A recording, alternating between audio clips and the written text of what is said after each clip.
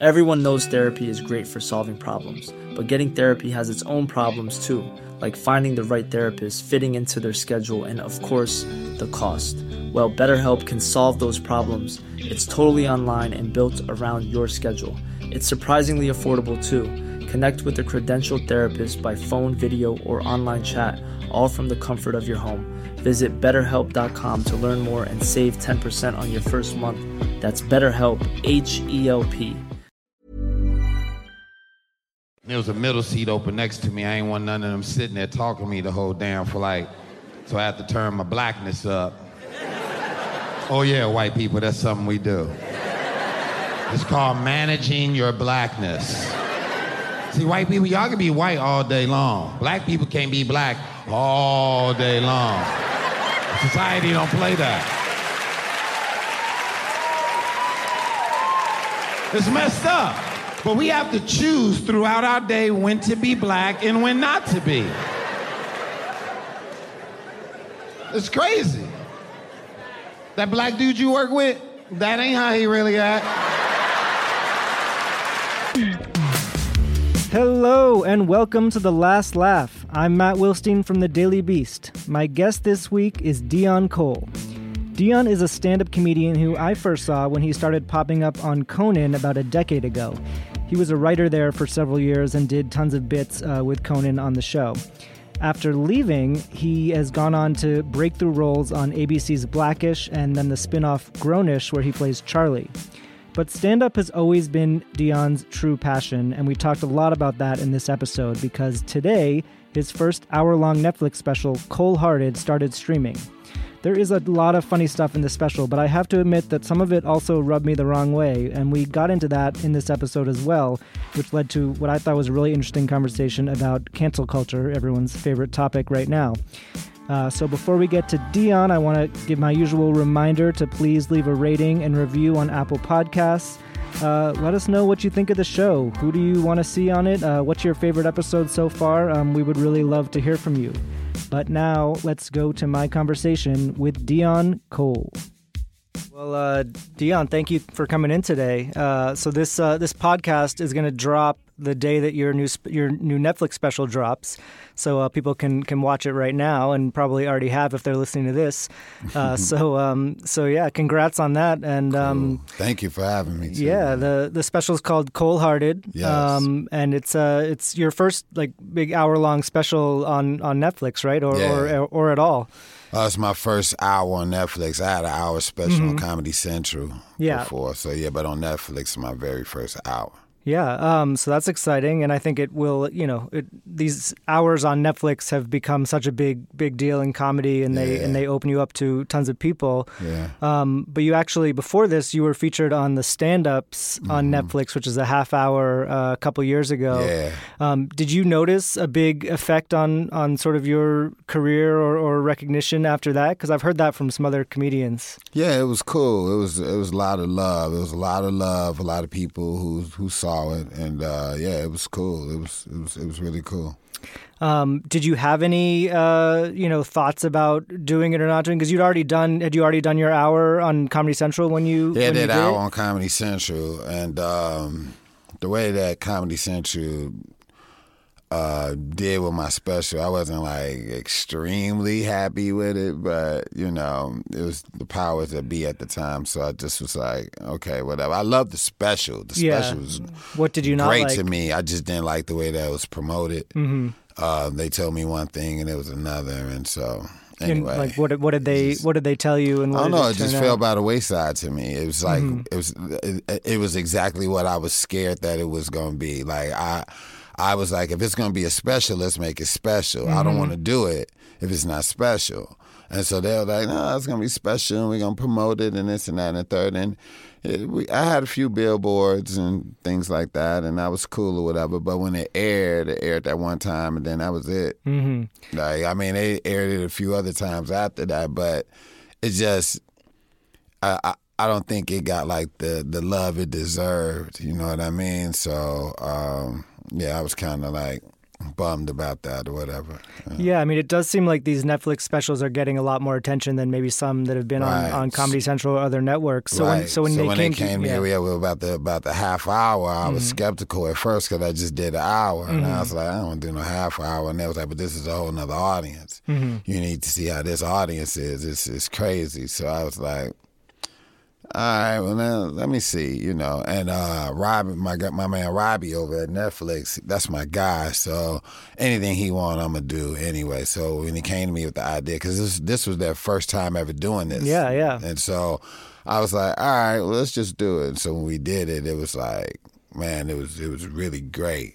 And I always thought to myself, man, now this will help springboard the hour, I think. Yeah, when I had Ron Funches on the show, one of the earlier episodes, and he was talking about how they offered that to him too, the stand-ups, and he actually turned it down because he felt like he was, you know, ready for an hour and didn't want to feel like he was going backwards. Yeah. But it's interesting, and I also talked to Nate Bargatze, who was in that round with you, the first stand-ups, and he felt like it totally like launched his career. So there's really different perspectives on this stuff. Absolutely. And then, like I said, it brought me to a whole nother audience. See, what a lot of people, you got to put your pride aside, you know what I mean, and go, I ain't doing no half hour, but you have to put your pride aside and look at it like this is another audience. This is a way, especially if you've never done nothing on Netflix, this is a great way for you to introduce yourself. Give them 30 minutes, have people really buzzing about you, and then when your hour come, you know, there you go. I mean, you have so many projects going on and have fans from a lot of stuff that you do, you know, Blackish and Grownish and all that. But was there a tangible effect in terms of your stand-up audience, like people coming out to see you after that? Yeah. Like after that half hour, I seen like a little spot. I saw a little spike in my audience. My audience was getting a little thicker, and it was getting a little thicker, and it was cool. But it wasn't like, you know, like overwhelming over the next day because it was 6 of us. I mean, some people probably didn't even see me on that special because they went to all the other guys or whatever, or they did see me or whatever. But it wasn't like focused specifically on me, you know what I mean? So, but the people that did see it, they was just like, man, or they remembered me or whatever, and it was cool. And, you know, when I went to their city, it was love. But I think that hopefully this is something going to be different. Yeah, I mean, so now you have the hour, and so once you knew you were going to be making an hour for Netflix, how did you approach it? Did you want it to be different from the half hour that you had already put out? Yeah, my whole thing was, you know, I appreciate all of those that love me and follow me and came to my shows and support everything that I do. But with this special, I just had in mind, I was like, man, I want to go, I want to make those people happy, obviously, but I also want to gain new followers and I want to gain new people. So I, you know, constructed my material to hit like everybody, you know, like a little something for everybody. Almost seemed like I'm all over the place, but it was constructed that way to hit, you know, East Coast people, West Coast people, down south, overseas, whatever. It was something for everybody, and for comics as well to look at it. And I'm quite sure some comedians are gonna look at it and they're gonna be like, some jokes are like low-hanging fruit jokes or whatever, but that's not the case to those that don't want to be a comedy scientist. Everybody ain't no comedy scientist. Some people just want to relate, you know, and so you got to have that with them. But at the same token, I have that for those comedy scientists as well, for them to look at how I construct something and have them break it down and have them go, oh, wow, I like how he did that, you know. I have a joke on my special that is not a good joke at all, but I did it on purpose in order to get the laugh from it. You get what I'm saying? Yeah, so, I have a feeling I know which one you're talking about. One. Do you want to say it? Or? I mean, I want people to see it, but yeah, it's this Arby's joke that I did, and then the Arby's joke, I want people to like see it where they just like it's funny not being funny sometimes, and that's something that comics can learn. Where they can look and they'll be like, you know, everything don't have to be structural like that. Unstructural is structural. Yeah. If you really think about it. And so it's, the joke is purposely done in order to get a certain kind of laugh that's different than the laughs that I got. So if you really look at my special, you'll see, I have what comics consider, it's really no low-hanging fruit to me, but I know how other comics think or whatever. And that's why a lot of them don't even really flourish sometimes, because they're so busy in their heads about how amazing this has to be when they lose focus on the people and the vibe and vibing with people, because you're so busy with how you construct it that you forget to lose the essence. You lose the essence of who you are, being so politically correct and, structuralizing your material to appease those that are only going to go very well done, and that's it. They're not going to pay to come to your show. Yeah, the one that I was gonna ask you about is not the Arby's one. It's I think comes right after. Should a dude hold the door for a dyke?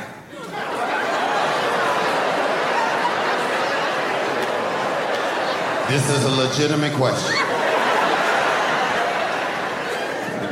I tried one day. I was like, there you go, ma'am. She was like, walk in, nigga. I was like, damn, bitch. That gets a certain kind of reaction, too. Yeah, absolutely. And you use that moment as sort of a jumping off point to talk about that kind of reaction that word gets or that sentiment gets. Right.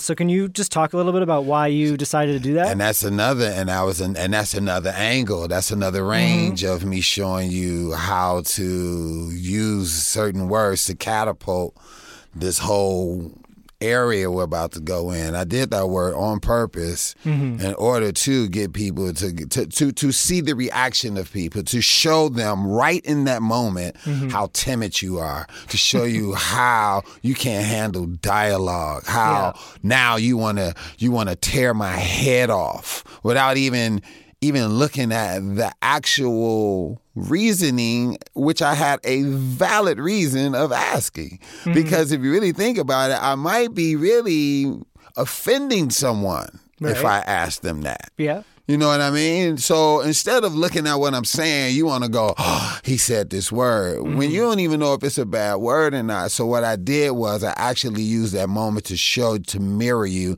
and show you how you think and how you are and how you shouldn't do that. You know what I mean? I did that joke on purpose just to see what kind of audience this is. Sometimes these audiences, man, they be so lame. That's how America is now when it comes to comedy. Everybody's so timid with everything. So timid and shit. It's like you can't handle dialogue. I don't remember how America got so soft. Everything is fucking horrible right now because of your lame-ass tolerance. Music suck, movies suck. Comedy is the last raw form of expression. And if you take that away, everything's fucking gone and shit. Because of what you can't handle. That shit is fucked up.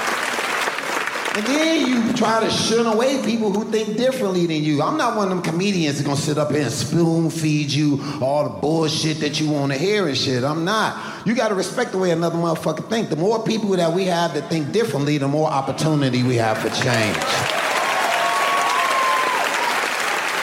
You get what I'm saying? You gotta respect that, man. I said the word dyke and y'all motherfuckers clammed up like, You don't even know if it's a bad word or not. And you clammed up. You think I'm gonna risk it all over a motherfucking word? No, motherfucker, I do research when I write these fucking jokes, goddammit. I asked Wanda Sykes.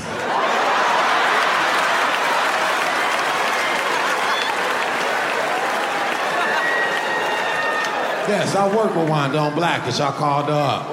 I said, Wanda, can I say the word dyke? She was like, yes, nigga, stop calling me this late. I got kids. You talk about how you talked to Wanda Sykes about it, and to get her perspective on it. So, can you share a little bit more about what that conversation was? So I was at work. We both were working on Blackish together, and I told her I wanted to talk to her about some stuff, about a joke. And then I don't remember if we talked right then at that moment, but I remember no. She said, well, let me hear it. And so I told her the joke, and she was like, And And I was like, what? I said, you don't think it's funny? She said, it's cool. She was like, it's good. She's like, it's funny. It's good. She said, just don't call me late at night because I got kids about anything else. She said, don't call me about anything else, motherfucker, because I got kids. And I just was like, but is it funny? And she was like, yeah, it's funny. She said, you can say it. Mm-hmm. And I was just like, cool, right? She was like, and then I was like, man, that's funny. I said, even what you said was funny. Your response to it was funny. And I was like, I'm going to put that in there too. You know what I mean? And so, yeah, absolutely went to Wanda about that, you know, because just how the climate is nowadays. Mm-hmm. Yeah, and I think you say something like, you know, I don't want to, like, you think I would say that word and ruin my career or do something that would ruin my career, which kind of nods to cancel culture, which is a huge topic of conversation right now. Cancel culture is horrendous. Yeah. It's like, why do you think that I will end my career on this when you didn't do your research?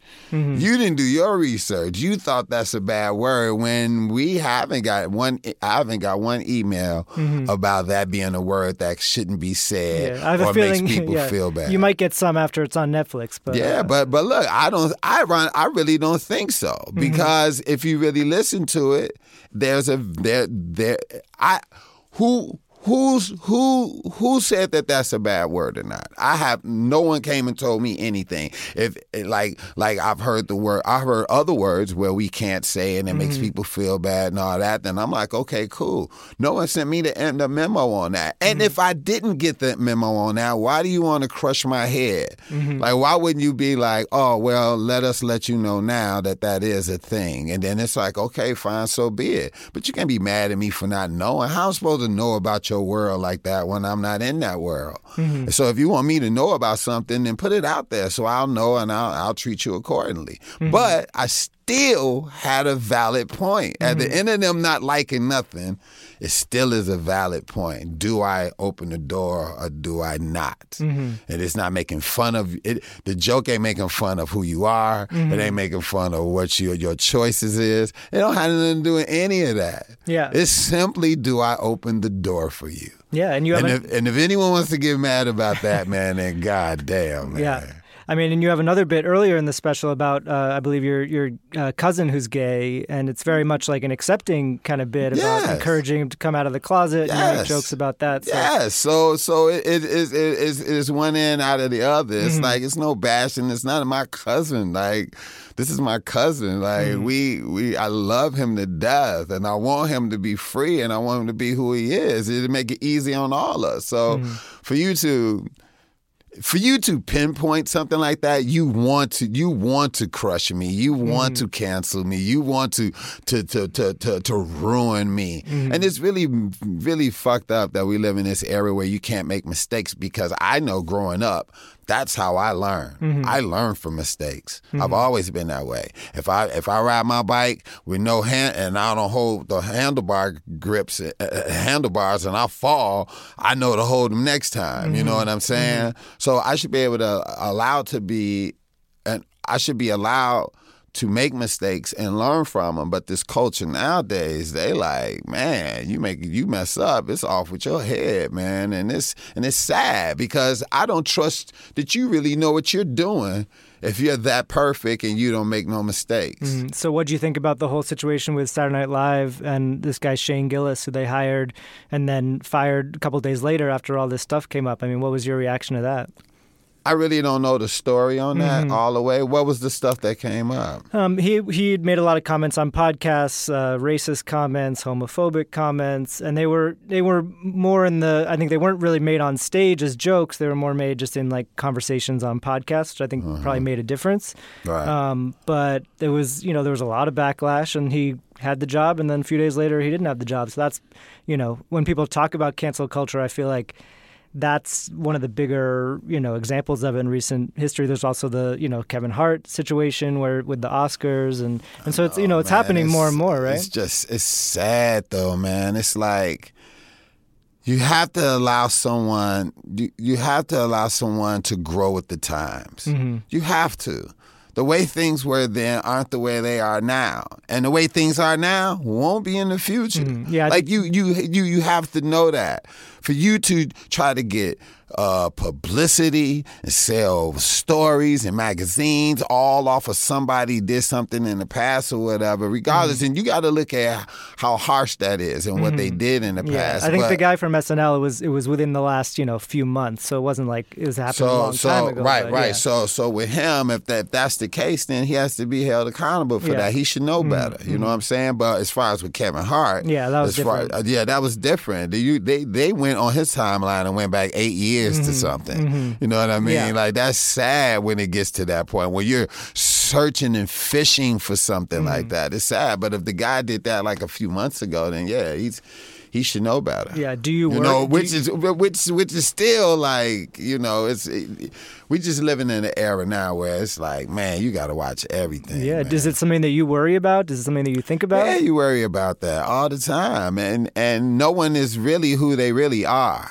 And that's sad, too, that you won't allow people to be who they are, because then you'll know the real them. Now we're living in an age you don't know the real person. Like, you don't, because everyone is like watching themselves. So now you don't know really who's a real racist right now or not, or who's a real bigot or not right now, because everyone is watching themselves. I like that when you were who you were, so I'll know who you are and I'll deal with you the way that I need to deal with you. You get what I'm saying? And I'll be who I am. And you just accept that, not that your feelings are hurt or that you're crushed and you can't handle what I'm saying or nothing like that. No, like, let me be who you are, so I'll know that. Remember they tried to change the words, the N word and what is it, and Mark Twain? Yeah, Huckleberry Finn. Huckleberry Finn. Yeah. They tried to change the words in that in order for it to make it appease today's times. You would get rid of history like that in order to appease today's times.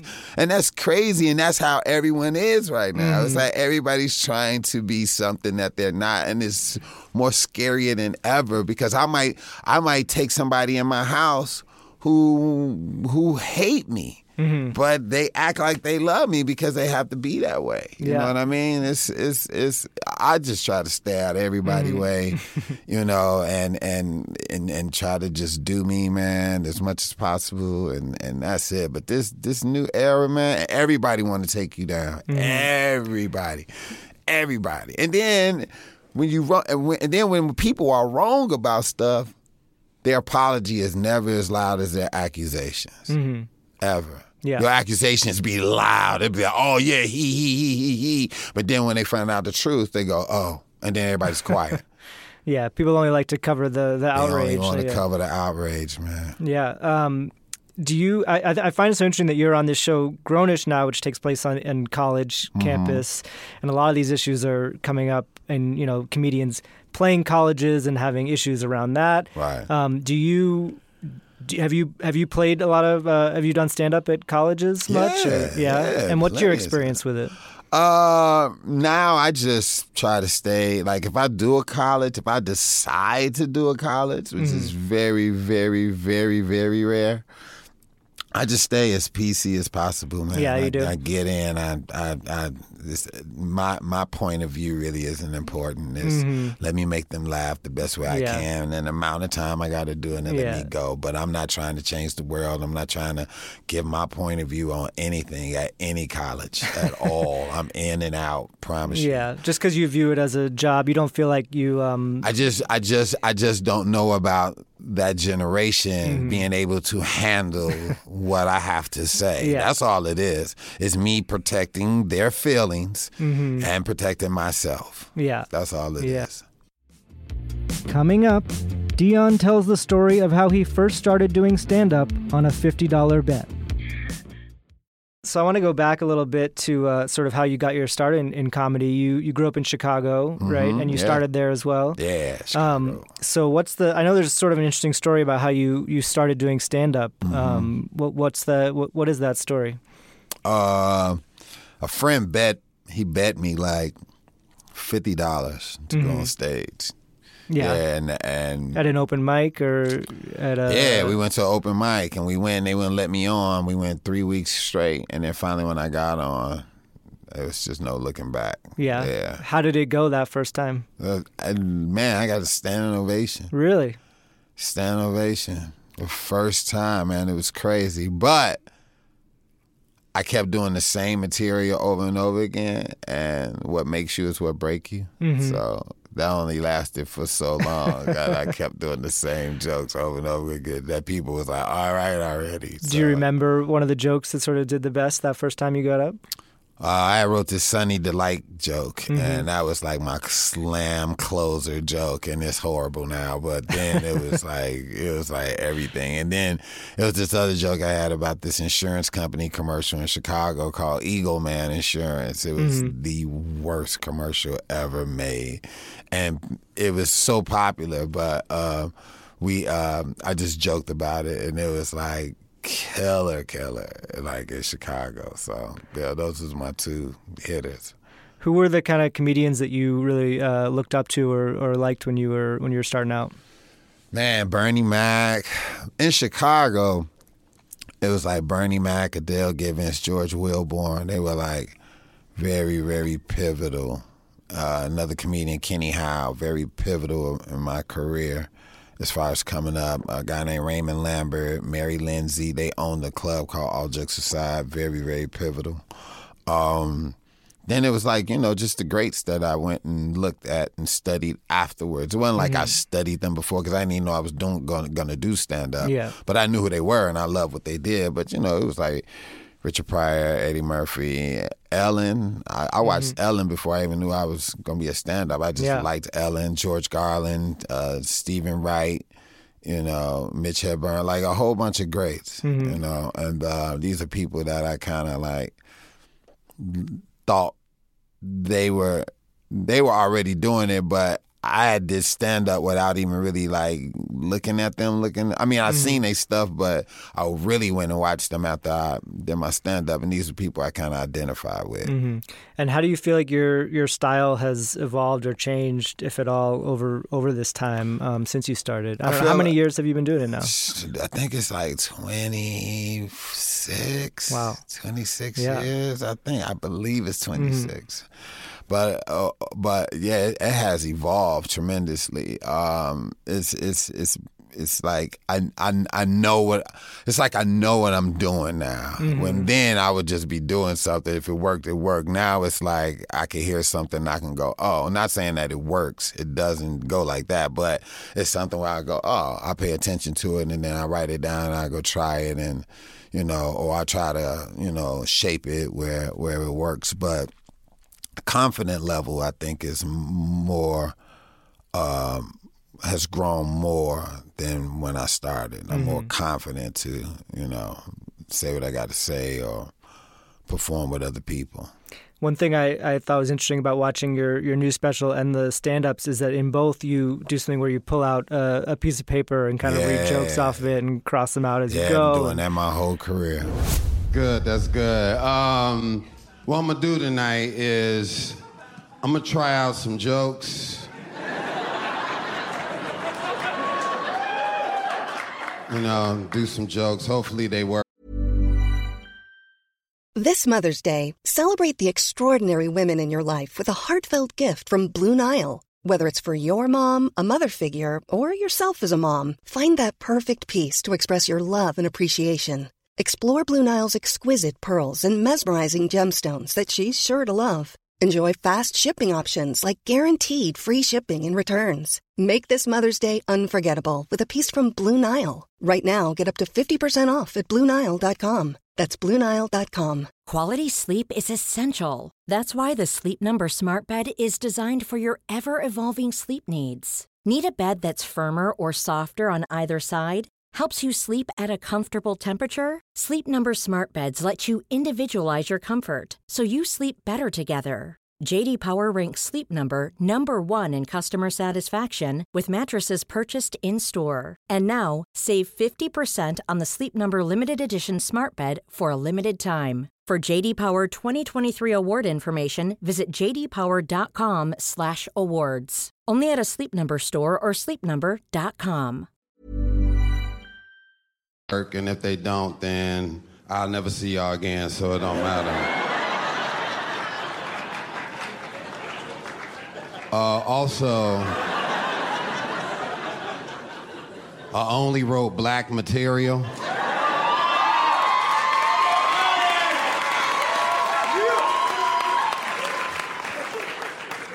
White people, I didn't know y'all was coming.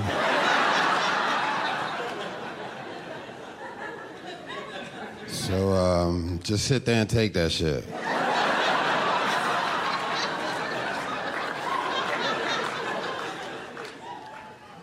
So I was eating dinner with these white devils last week.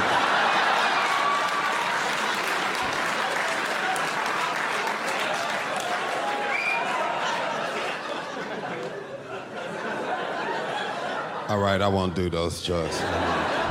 How did that start? And do you feel like, is it something that you need to do, or it's something that you kind of do to adjust expectations with the audience? Or how it's something that I started doing. I used to be so high in Chicago, I used to forget my jokes. And so I used to go on stage and do that.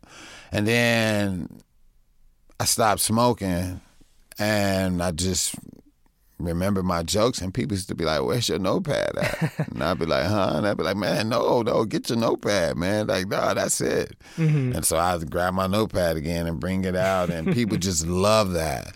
And then it became something where I was like, man, it's kind of gimmicky or whatever, but it really wasn't. It became something where I was like, well, this is real. Like, the more organic this is, the more fun it'll be. If I'm more real and I'm more like, yo, I just want to try this out and see if it works, and really try it out, then yeah, this works. And so that's what I started doing. And so a lot of jokes, some jokes I would not have never even done before, but I'll go on a TV special or something and do it, and I'll do the joke for the first time then just to get the real response. Yeah.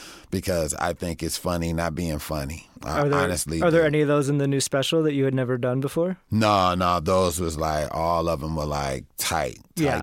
Yeah, and I wanted to make sure that special was extremely tight. Yeah, I didn't want to like risk nothing, you know. But usually, like, if I'm like doing my own, or if I'm doing like I've done specials like in Canada, you know, and I've done like 7-minute special. I did 7 minutes on a comedy special in Canada, but I'll do a new joke right at that moment just so it won't work, you know, because that becomes just as funny as one that works, you know. And so I've done it on other specials. I did it on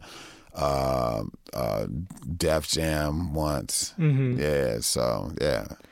What do you think the audience likes about it? I think they just like how deconstructed it is. You know, it's just like, it's just raw and it's real, and it's like it feels like you're on this journey. You're going with me as we're trying to see if this works or not. You know, and it just becomes funny. And now it's to the point where people be like, I'll do a show and people will be like, man, if I do a show and after my show people come to me, man, I brought my girl to see you pull out your notepad and you didn't, man. Like, what's up? You know, I'd be like, oh man, I just didn't use it this time or whatever. You know, like people be like kind of disappointed about that, but I don't use it as a crutch. I just like to pull it out and just show range and show something different and add another different style to what I do. Like I said, I want to give you a range of styles when you see my special. It's just a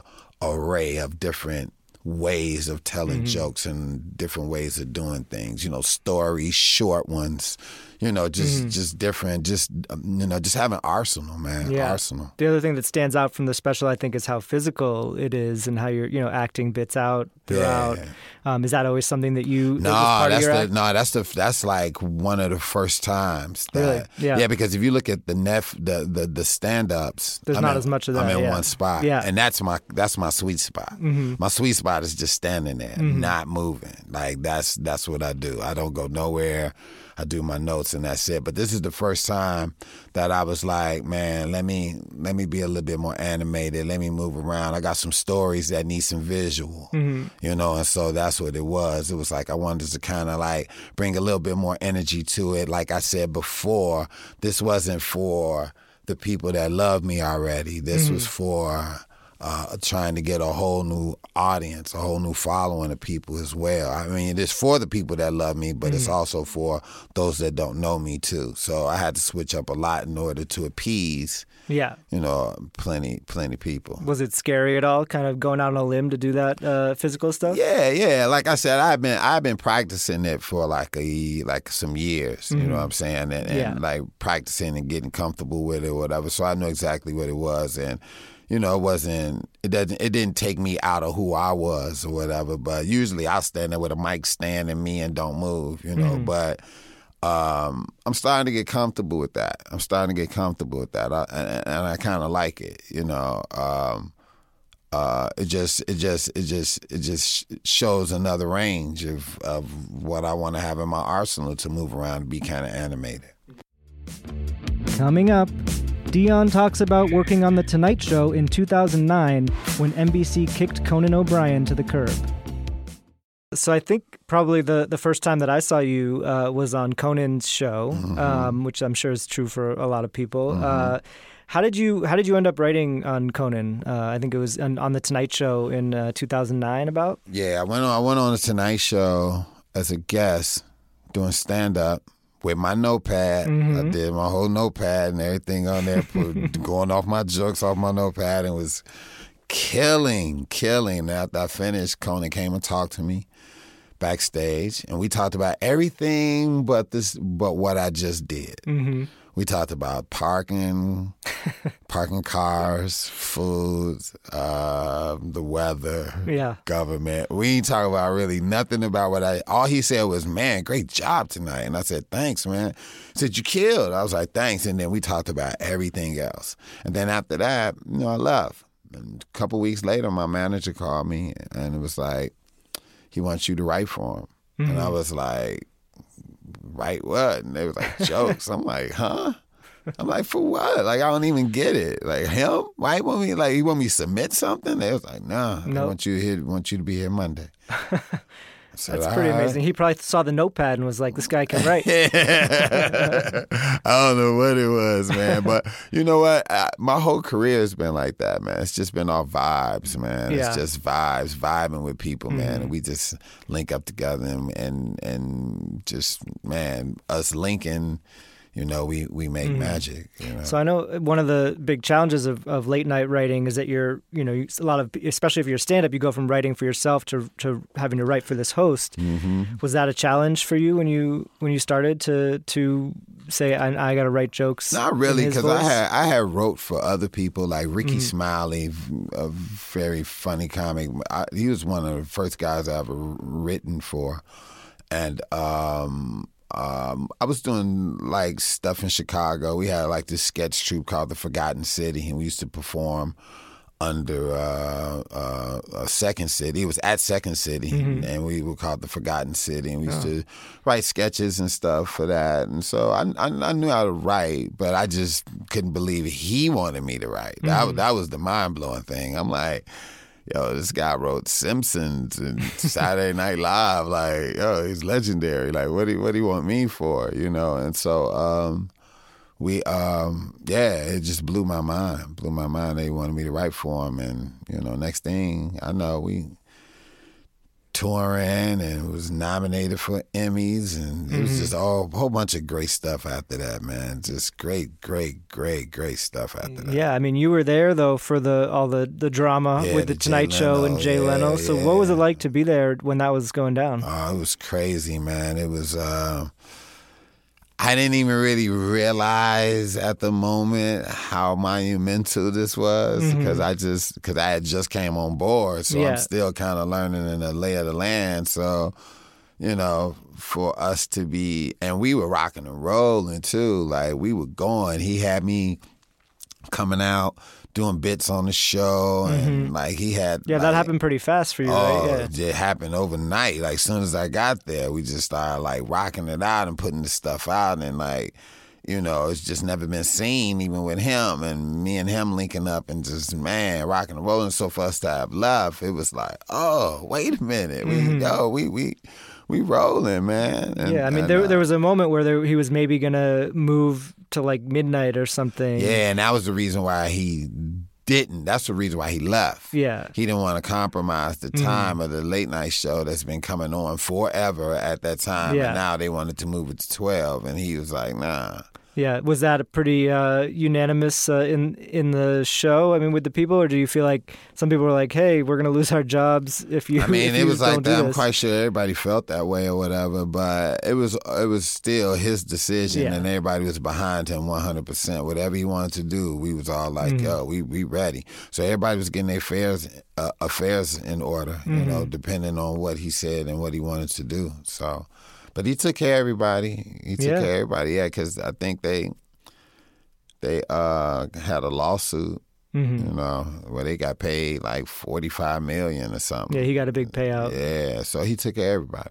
That's good. And then, so he took you on tour after that. Yeah, then after that, he took me on tour with him. Was that fun?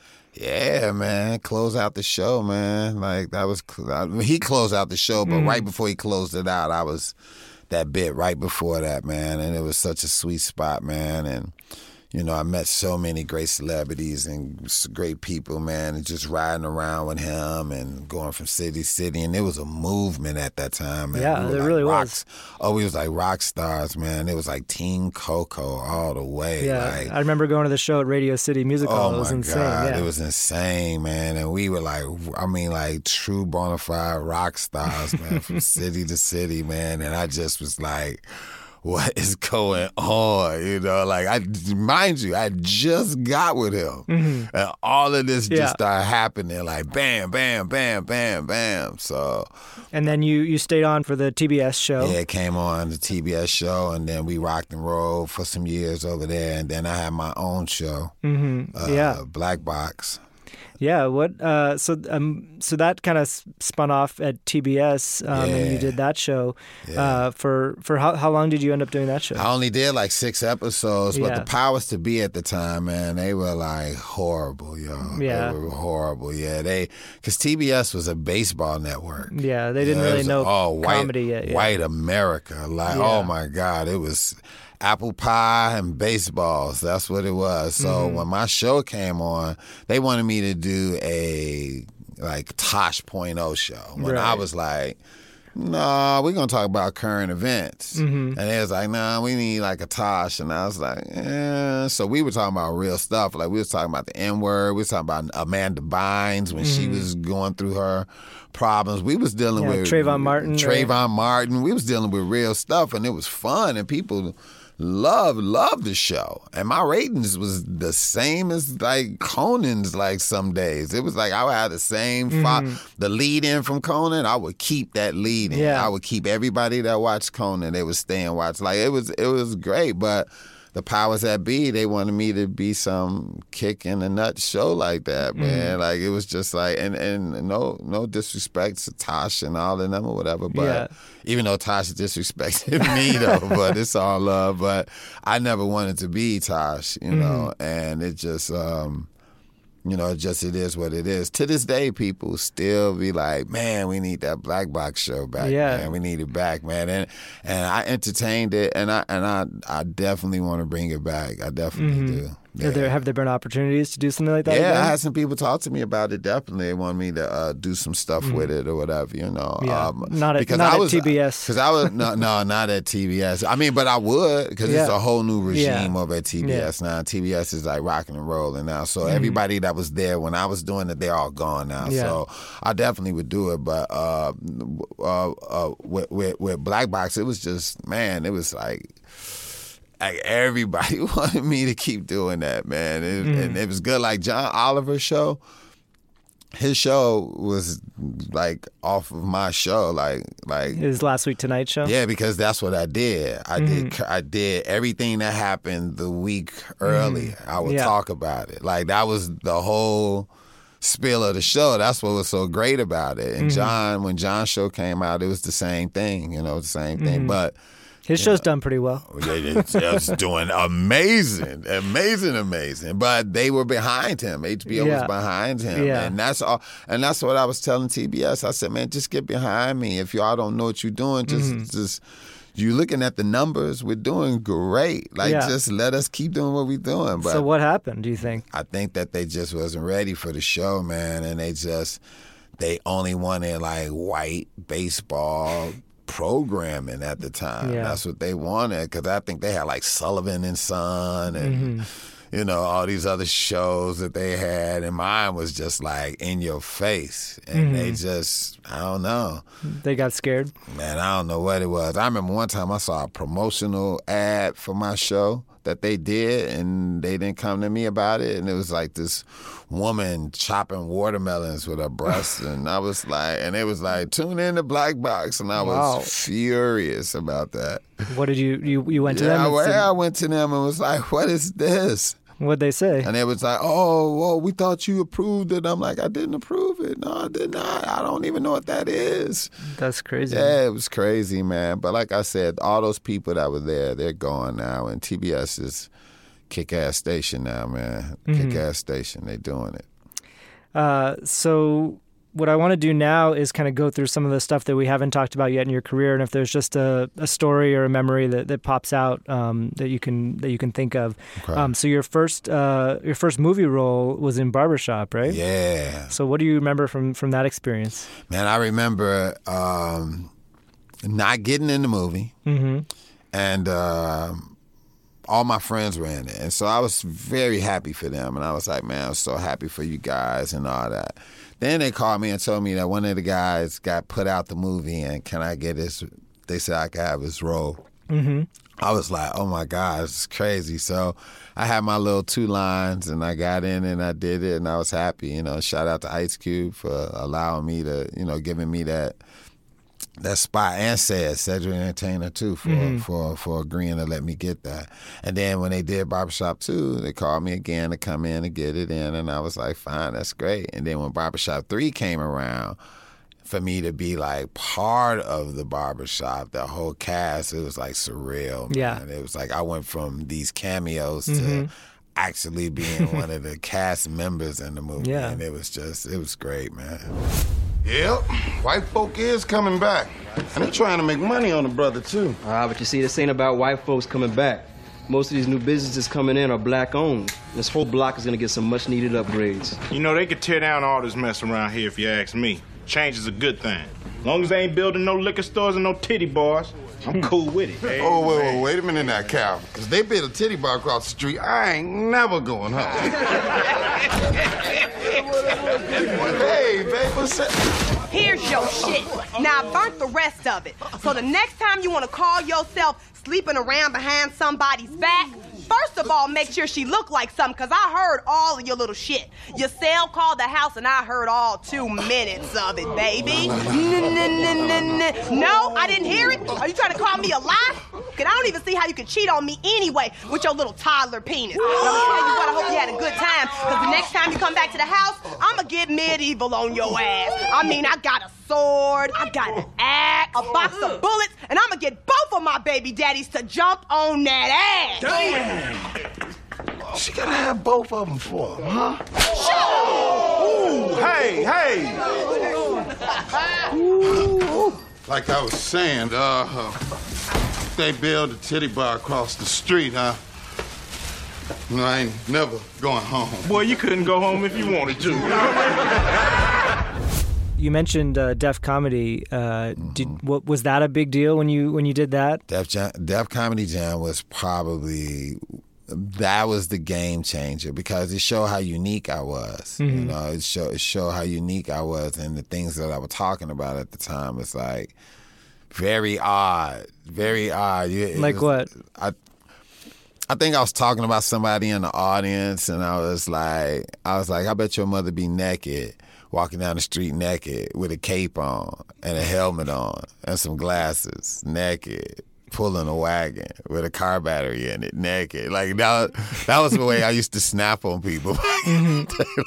So, but I would constantly just add on all these different things, you know, and so that was people going, what is he talking about, you know? But at the same token, it was like, it's funny.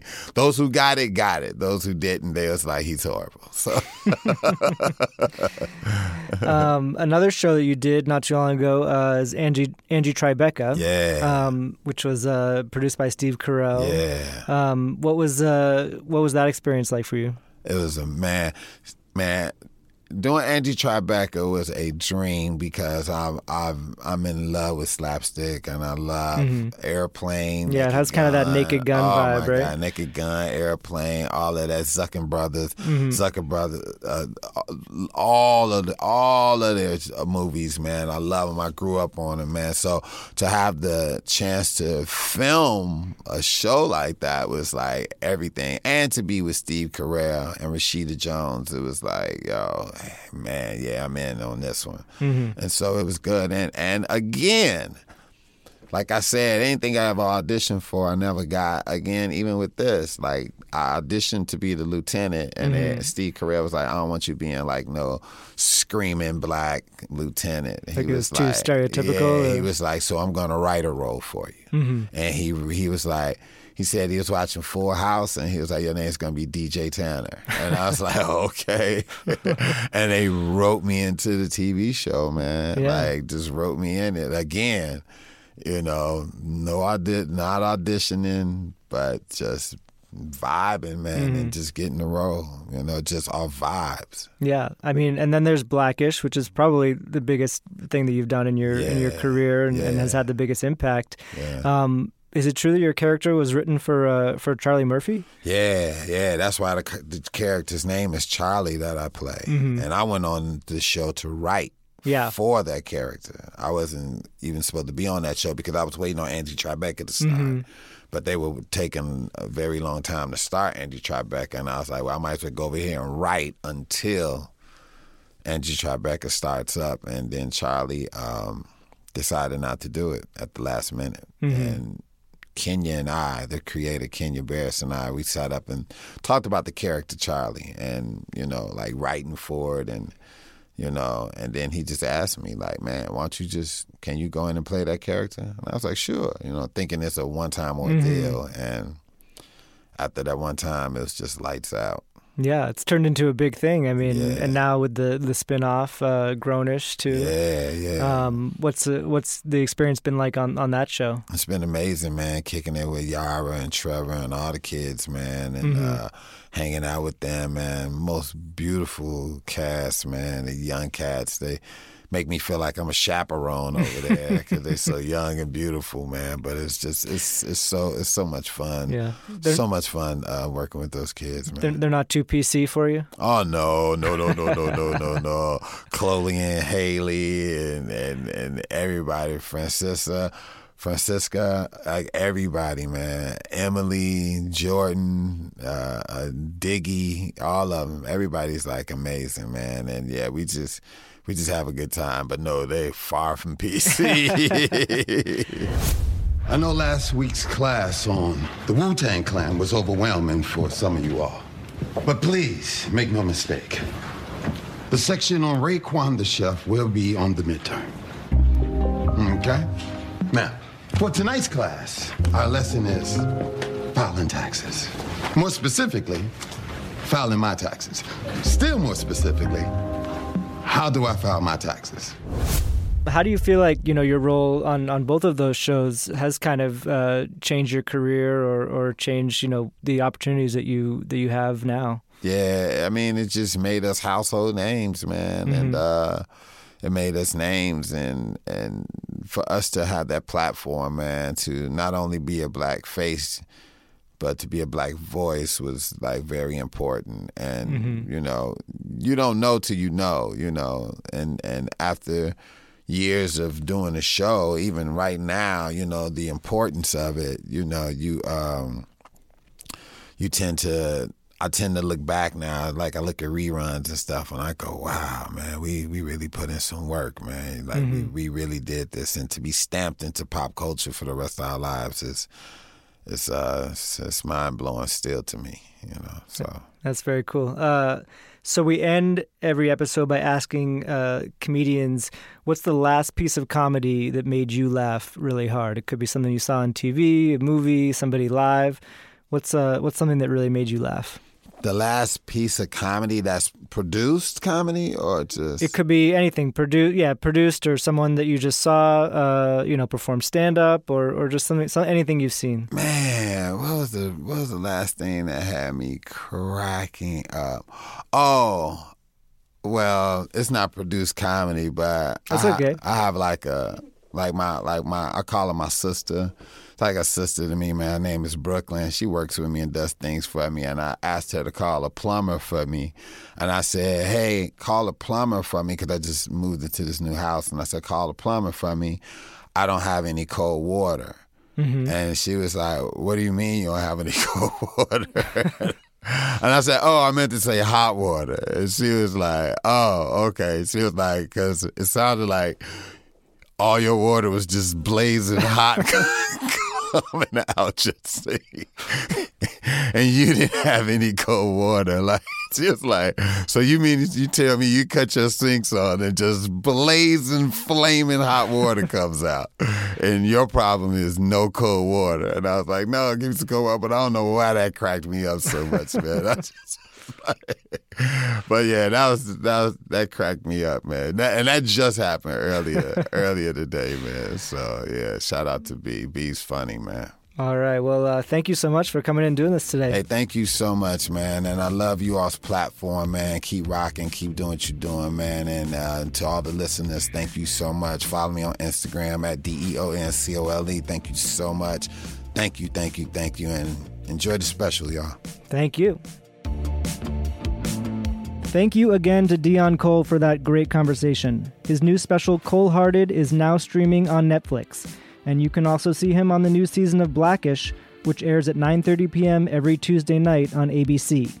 And you can find his tour dates at deoncole.com. If you enjoy this show, please tell your friends and leave us a rating and review on Apple Podcasts. You can find me on Twitter at Matt Wilstein and at thedailybeast.com. The Last Laugh is distributed by Himalaya Media for The Daily Beast. It is produced by Jason Smith and Scott Porch for Starburns Audio and edited by Mackenzie Mazzell. Our theme music is by Claude, who you can find on Instagram at claude.mp3. You can find the show every week on Apple Podcasts, the Himalaya app, or wherever you listen to podcasts. And you can find show notes and highlights from each episode on thedailybeast.com. See you next week. I think we know the rest of the story.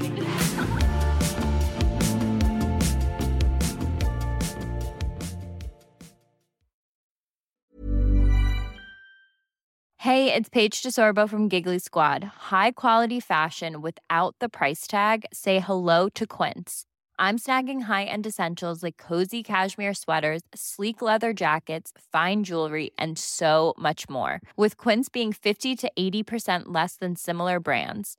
And they partner with factories that prioritize safe, ethical, and responsible manufacturing. I love that. Luxury quality within reach. Go to quince.com/style to get free shipping and 365-day returns on your next order. Quince.com/style.